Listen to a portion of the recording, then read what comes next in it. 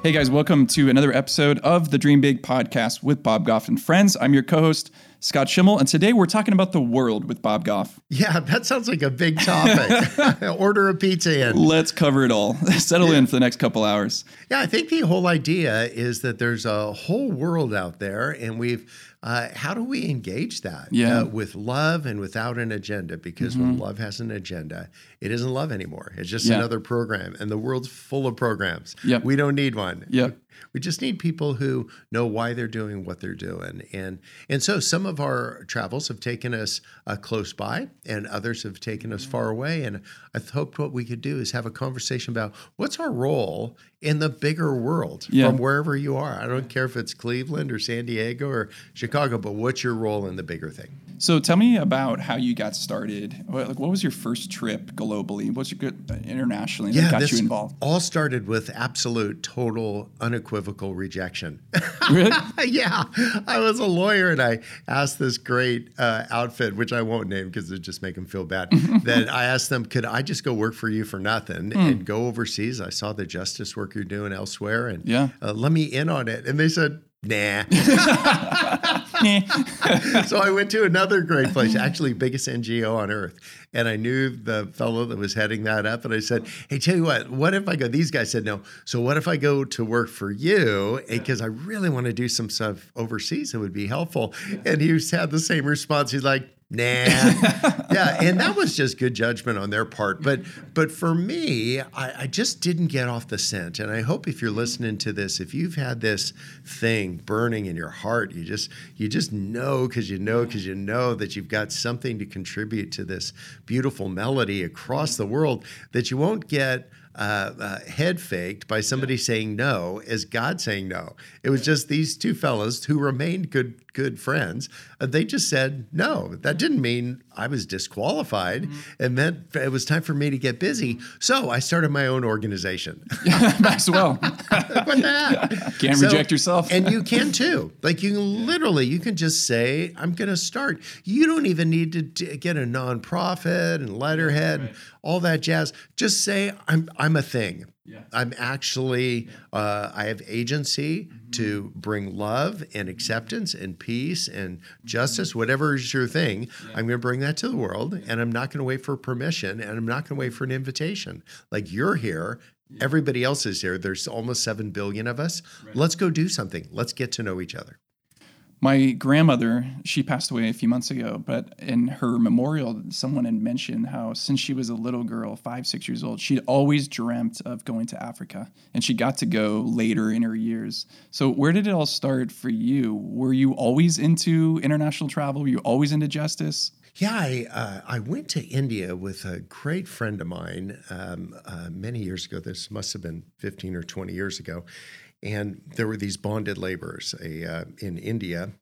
It's a version of slavery where you take out a debt and then you give the person as collateral for your debt. Mm-hmm. It's just that the debt is never paid off, and so the person remains your slave. And it was going to be this evening where we were going to find these slaves. They were going to meet at this little humble church. I mean, it was just 4 mud walls and lanterns lit. And the thing I remember, Scott, about that is that there were 2 jars full of rice in the front. I'm like, what the heck? And so I asked the pastor, so what's up with the jars? And he said, you know what? People can come in and either take a handful of rice, which would be a meal for a day, or they can give a handful of rice, but you can only do it 1 handful at a time. And that was so impactful for me. So 20, 40, 60 of these slaves came through, and we documented their stories and brought it to the police. And then there was a raid and they got freed. And what I think that we do is that we enter into these ambitions of ours 1 handful at a time. You just take a little bit or you give a little bit. Sometimes we think it needs to be this, like, I'm quitting my job, I'm just do this, or that you need to call your something, self something, or be aligned or invited by some big organization to do it. But I think we just do it a handful at a time. Yeah. So if you're listening, there might be a country that has come to mind for you. Yeah. If that's a recurring thing, I would work it out between you and United Airlines. Mm-hmm. That's what I would do. Yeah. Now, I'm not a planning guy. I'm just not. Really? If you picked up on that, yeah, I'll write it on the back of the barf bag on the way. I do my best planning, like going 450 miles an hour on the way there. But if you're a planning person, then do that. Whatever it is that works for you, whatever it is that gets you there. But don't you dare get wrapped around the axle planning this. And don't make matching T-shirts. And don't call it a mission trip because it's not and you aren't. Just go. Just dig in to say the reason I'm going to do this is that God so loved the whole world. And I'm here and the rest of the world showed up. So I want to go as a student and learn. What do you say to the people who are hesitant? I don't know. It's like this, I don't want to be a colonialist. Who am I to go and bring something to these people? How do you address that? Because I know there's a lot of friends of mine who would say that. I'm not going to go. What do I have to give? Yeah, I would say stop listening to all the critics. Mm-hmm. Sometimes there's this, there's great books that are out there like When Helping Hurts and Toxic Charity and all that. You start reading enough things about how everybody's blowing it and you go like, well, I don't want to go and kill baby puppy seals or whatever. Like, I don't want to be, no, you don't. I don't want to be that guy. No. But I'd say just be unafraid and show up, be humble. And to say, I'm going not as the teacher, I'm going as the student, but don't let that wave you off. Just go and say, I'm just going to learn a ton with expectation of who I'll meet along the way. Yeah. When people go with us, we'll say, like, look for three things. First, look to have deeper friendships with the people you're traveling with. I know that doesn't sound big and deep and theological, but it's big, it's deep, and it's theological. Actually, a shared experience with somebody, that's terrific. Number two, look for evidence of Jesus. If faith is your thing, then look, I promise Jesus isn't arriving with you. He's been there a long time before you. Find out where he showed up. And so just go, not thinking you're bringing a faith to that. You're bringing yourself and you're bringing everything you've got to encounter everything God's already done there. That's just awesome. And number three, if it happens that God uses you, that's terrific. But that's a distant third. So that would be flipping it on its end to say, I'm going on a mission trip and this is what I'm doing for you. It feels a little presumptuous because if you pull back the screen, what happens oftentimes is our friends overseas are running around for weeks offline of everything else they're supposed to be doing, getting ready. So our trip goes awesome, right? So if you just flipped it, just say, like, if you want a t-shirt, put low maintenance on it. That's our trip. We just want to be low maintenance. How can I be helpful? Don't do anything to serve us. And they will because they're delightful. But if we had that kind of a humble attitude, man, you don't have to worry about the rest. Yeah. How about the folks who are listening who have, let's say, little kids and the idea of picking up and traveling internationally feels overwhelming? One question is, when did you start taking your kids internationally? I'd say when our kids were maybe 6, 8, 10. Okay. I think those were the ages of still young. Richard, Adam, Lindsay. Yeah. At the time. So they were young, but they weren't infants. And traveling with infants has its own, like you check the CDC and they'll say don't. Yeah. But to travel with your younger kids, it's beautiful. The crazy part is that your younger children won't remember much about the trip. Yeah. They'll remember what you tell them later about the experience that you had, which is even awesome. Right. But you start carving this little groove in their brain that we're actually citizens of Earth and not just our community. And it certainly includes our community, but it isn't limited to our community. And then when they hear about something happening in the Middle East or something, if they've been there, they go, those actually, they're the people that were super kind to me, right? They were those people. I'm like, totally, they were those people. Yeah. And so to experience those things, and again, if faith guides your steps to go to some of the countries that were talked about in Scripture, to experience that firsthand, to say like, wow, remember when we went to that place? That's this place we were just reading about. They go like, wow. It'll really make things spring alive to you. So moving from just being an observer up in the bleachers to down in the field to say, yeah, I actually want to see this thing. And for many people, it's just expensive to travel. It is for me too. I've got the benefit of having about a gazillion frequent flyer miles, but look out for deals. I mean, I'm a coupon guy. Yeah. So I would find these when British Airways would open up a new route into London, they would offer these like $50 seats, like each way. And I eat $60 of peanuts each way. So I'd be like, I'd buy a stack of those and to say, I'm not sure when we're going to use them, but we're going to use those things. Find friends that have frequent flyer miles to say, hey, send me here. You don't have to dress it up. Don't call it anything other than what it is. It's a trip I'd like to go on. Yes. And that's actually more beautiful and wholesome than a story about how you've characterized yourself in the role of the hero, and then the other people are the ones that you're going to help out. Just say, I'm just going to go, and if you could help make that happen, that's awesome. What about the world around us? How do you get to know the world around you? What have you done? You know what? One of the things I've tried to do is stay engaged. So, for instance, if there are events unfolding in the world, don't let the news do all the talking for you. I mean, if Kim Jong-un has a nuke, like write him a letter. I have. I wrote to Gorbachev. Nobody wants to talk to him anymore. They want to talk to Putin. Yeah. But write to Gorby. He's probably just hanging out, wearing knee socks and a metal detector. Yeah. So, but to engage the world rather than just watching it from afar. And so if something happens to another country, if they have a setback or a tragedy, write to their ambassador in Washington, D.C. Send some flowers over to just say, I'm really sorry that happened. What we started doing, we'd call them week in a day. And do this with your family, friends, kids. We would fly back to Washington, D.C., one of these cheap red eyes, like $150. We would fly all night, land at Dulles at 7 in the morning, kind of go into the restroom there and tidy up a little bit, and then hit one embassy every hour for 8 hours and fly home that night and be home for dinner. I'm not kidding. So it was a full day, that's for sure, but it was just so fun. I bet I've done that 30 times. Wow. You can actually hit everybody if you just say like boom, boom, boom, boom. Yeah. And nobody knows some of these countries. You know, that they don't get very many visitors, and then you show up and to say, like, I'm here. Like, I'm just curious. Get to know the chief of staff. The ambassadors like kissing babies. The chief of staff is the one that's making all the moves.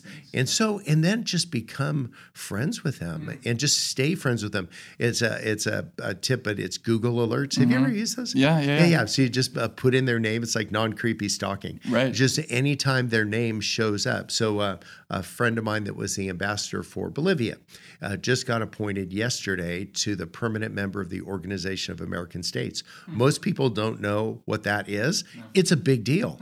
But I was the guy that wrote to him to say, Jaime, way to go. No, that's cool. Dude, yes. I call him on his birthday every year and sing to him. It's torture. But he hates it and loves it. He's like, no. But there's something beautiful about instead of just going once and then do this flyby and then leave and take a selfie, what if you lose the selfie and just say, well, let's be friends instead? And it isn't that the photograph's bad, but don't have anybody confused. I didn't come for a picture. I came for a friendship. Yeah. And then all of a sudden, if you want to go and see the head of a country, if you've already met their ambassador and you're like, oh, you're that nice person from Wichita, because I guarantee they don't know anybody from Wichita. Right. So to say you're that nice person, they will send your letter in the diplomatic pouch to the head of state, you get a yes every time. Crazy. Trust me, it works. And so there's something beautiful about that. Isn't your agenda, it isn't a backdoor, but it's living a life of full engagement. So God so loved the whole world that perhaps you would land on this planet that's going through the heavens at 25,000 miles an hour so you could slow down enough and meet a couple people that are on the ride with you. your kids aren't 6, 8, and 10 anymore. They're older. Yes, 27, 29, and 31. Okay. Is that awesome? That's crazy. Yes, I'm loving it. And they're actually making people now. That's the coolest part. What do you see as you raise them like that? What do you see in their lives now? Oh, they see the whole world as available to them. There's a danger, parents, about that. You know, you can end up exposing your kids of the whole world, and they'll marry somebody from Peru. Yeah, right. And go there. But one of the things that I've observed in their life, even by the time they get to college, they started making these trips to visit the leaders they had met when they were 6, 8, and 10. They're traveling as 20-year-olds to the same leaders because they're still in charge. Yeah, wow, right. Because they're dictators. And so to go and visit them, they're one of these trips to a country. The kids arrived. They saw this guy, and he said, "You know what, kids? I am so honored to see you." All these years later, he reached into his desk, and he pulled out the pin that they brought with them and forgot. And they said, "In my country, it's a huge honor. When somebody leaves something, it's a promise that they'll be back. I've kept this for 15 years. Oh my gosh. Is that crazy? Wow, that's cool. Love that. So I'm telling you, engage the world. Buy a roll of stamps and engage it that way. If you can get a couple frequent flyer miles together, engage it that way. If something has happened to a country, engage them either domestically through their embassy or figure out another way to find a consulate that's in your community and say, "I heard about this thing. I just want you to know that I'm sorry," but don't leave there. Say, "Let's be friends. Would that be okay? I've got a lot to learn from you." And I'm telling you, after a while, the word gets out that you're a really safe person. So we bring people together now that are sore at each other, and we'll bring them together at this place we have in Canada because some of them actually aren't welcome in the United States. So we'll go up there and they'll sign peace agreements together. Is that crazy? That's a really I always nice sign way for to the say U.S. that. I'm like, whatever, sue me. So, but they'll in the peace agreement will say we're just going to find the poor people and help them out. We're going to live humble lives, and it's just so beautiful to hear people that are making decisions for many, many people sit across from one another. And you know how a life story might go for 5 or 6 minutes, and you'd say where he went to school, and I got married, I have a couple kids. This one guy from one of these countries we don't happen to be getting along with right now, he went for 6 hours. About his life? Telling his adversary his life. Oh my gosh. And then his adversary told him for 6 hours about his life. Crazy. And it was so beautiful to watch these guys forge a friendship because they just knew each other. I'm telling you, don't leave all the fun to the UN. Don't leave it to other people. You're here. That's great. You've got all the... Jesus picked 12 fishermen, and they couldn't even get the nets on the right side of the boat. And one of the Sunday school guys even bombed out on him. But what he did is he used unschooled ordinary people to change the whole world. And if you are listening to this, then you have ears. I guarantee it. And let them listen to this. You've got all the agency, all the opportunity you need. You don't need to have a fancy name. You don't need to have a big following. You don't need anything. You need an address and to write the letter and to say, if they say yes, I'm going. Because you know what? Buckle up because they're going to say yes. Well, catch us up on Love Does. What's the scope of the work you guys are doing? Yeah, so Love Does now is through all of the support of everybody involved now has been in, we're in India with schools, Nepal with schools. The most recent school is in Afghanistan. We're up to the second story. We're building that. We've been there for a year and a half now, and there's a lot of tension in the region, but we just keep going back and teaching little girls how to read and write, which has got some people anxious, but not me. I just think it's like a really beautiful thing to do. We had started in the middle of the Yazidis problem in Iraq, a school there. We're in Mogadishu, Somalia. Wow. We're opening in a month our next women's school there. Yeah. We're teaching them how to, we don't try to empower women. We just get out of their way. We think they're already powerful. Yeah. We're in Uganda. We have 1,400 students at the Love Does school. We've got a witch doctor's school and a couple, which is rowdy. I love that place. Yeah, because they have like, more toes than teeth. But they're actually people that are already leaders in their community. And so to lead the leaders, teach them how to read and write and to figure out what are next steps for them. So, and then Day, who is our executive director, is actually flying today to Congo to start the next school. And so here's the deal. If you're listening, you go like, well, that's terrific. And you pointed out a couple countries on the earth. What if you just put all that aside, say, I have an ambition, and this is it. Let me start with what matters the most to me, my family or person that you love the most. And to say, what if we go and we engage a country, find an unschooled ordinary person, like there's a friend named Nam in Bhutan, and it rhymes. So Nam is an unschooled ordinary guy, and he's been a friend for a decade and a half. But then there's also leaders in Bhutan. What if you get one of each? And to say for each country, I'm going to get to know one unschooled ordinary person like yourself, and then one person in leadership. And then just continue on. I'm telling you, it'd be really fun. And don't collect these things like they're postage stamps. We're not collecting people or collecting relationships. What we're doing is engaging the earth. We want to live into this idea that God so loved everybody. Because as soon as you meet one person in a country, it's like you've met everybody. Isn't that crazy? Right. So if there's an earthquake in Peru and you know one person from Peru, you feel like, oh, I love Peru. Everybody. And so that, I think, is heightening our awareness. And we start looking at the world the way that perhaps God does a little bit more, that he sees a bunch of insecure, very fragile people that sometimes have difficulty getting along.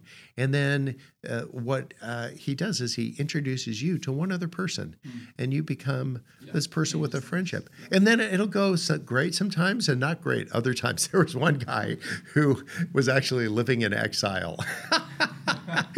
And I went over to say hello, and somehow a photograph got somewhere, and the ambassador of that country was with me, and now he's living in exile. Oh no! I'm like, my bad. Whoopsie. Just didn't see that one coming. It wasn't my picture. But we actually get together pretty often and kind of laugh about how unlikely that was. Like we had what are the this odds? Beautiful friendship, and we were thinking, what are the chances that it would go so wonky so fast? But when you have these friendships, you actually, it makes you more humble and it makes you more engaged. And so when something bad happens in another country, I don't think of them as my adversary. I think that's the country that has my friend. Right. Yeah. And it's about you. It's about you and your heart getting bigger and larger and more loving, which is what you're saying. What I find is the people that are more engaged in what's going on around the world, oftentimes they have fewer opinions about everybody, because you're talking about my friends now. And I'm just, when somebody starts talking, I don't care what the big issue of the day is. Right. But you're talking actually about my friends right now, and it just creates a different vibe in the conversation. I'm a little bit more reticent to say harsh words because you go like, actually be like talking about my friend behind their back. And so what it'll do in you is it'll start changing your hearts. And so small, medium, or large. Small version, write a letter to the ambassador of whatever country you've been thinking about, Iceland, whatever, or Egypt, like whatever it is. But pick your country, write that letter. Don't put it on a list. Go get a stamp, go get an envelope, and just write the letter. Hi.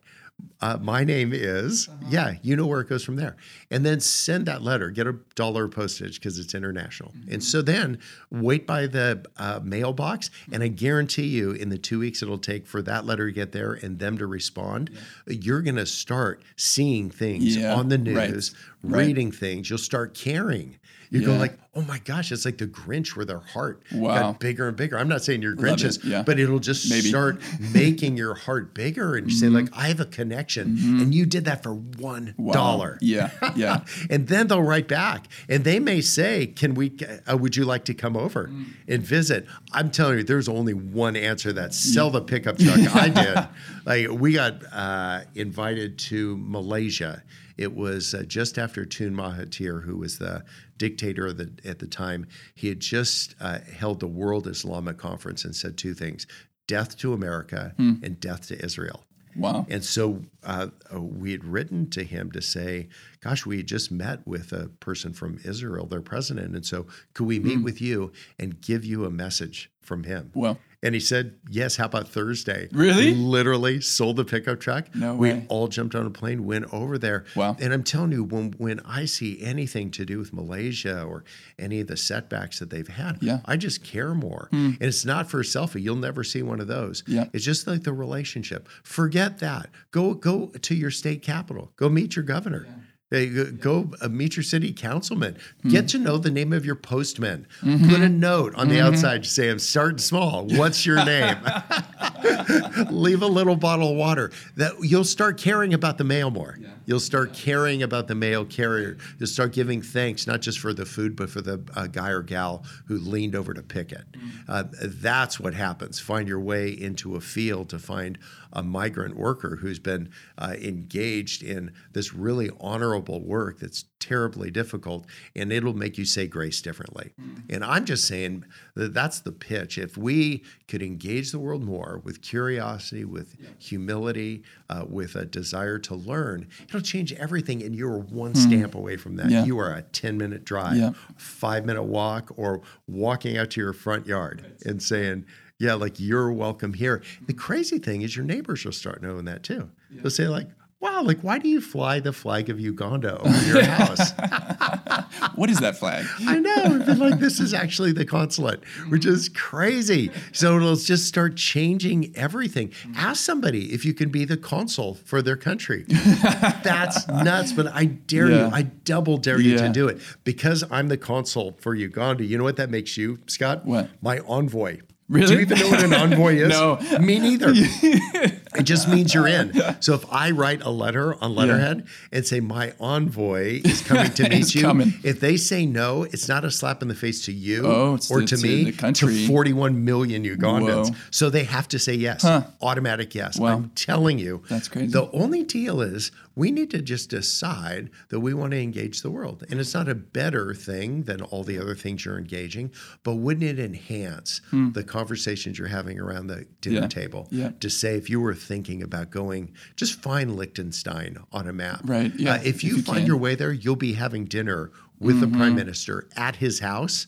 because there are more sheep than people in Liechtenstein. I've been there. And it's like the size of a small football field. Yeah. But there's something really beautiful about that. You'll feel like you'll hear Liechtenstein anywhere in the news, and you'll go like, oh, I know all of them, and they're sheep.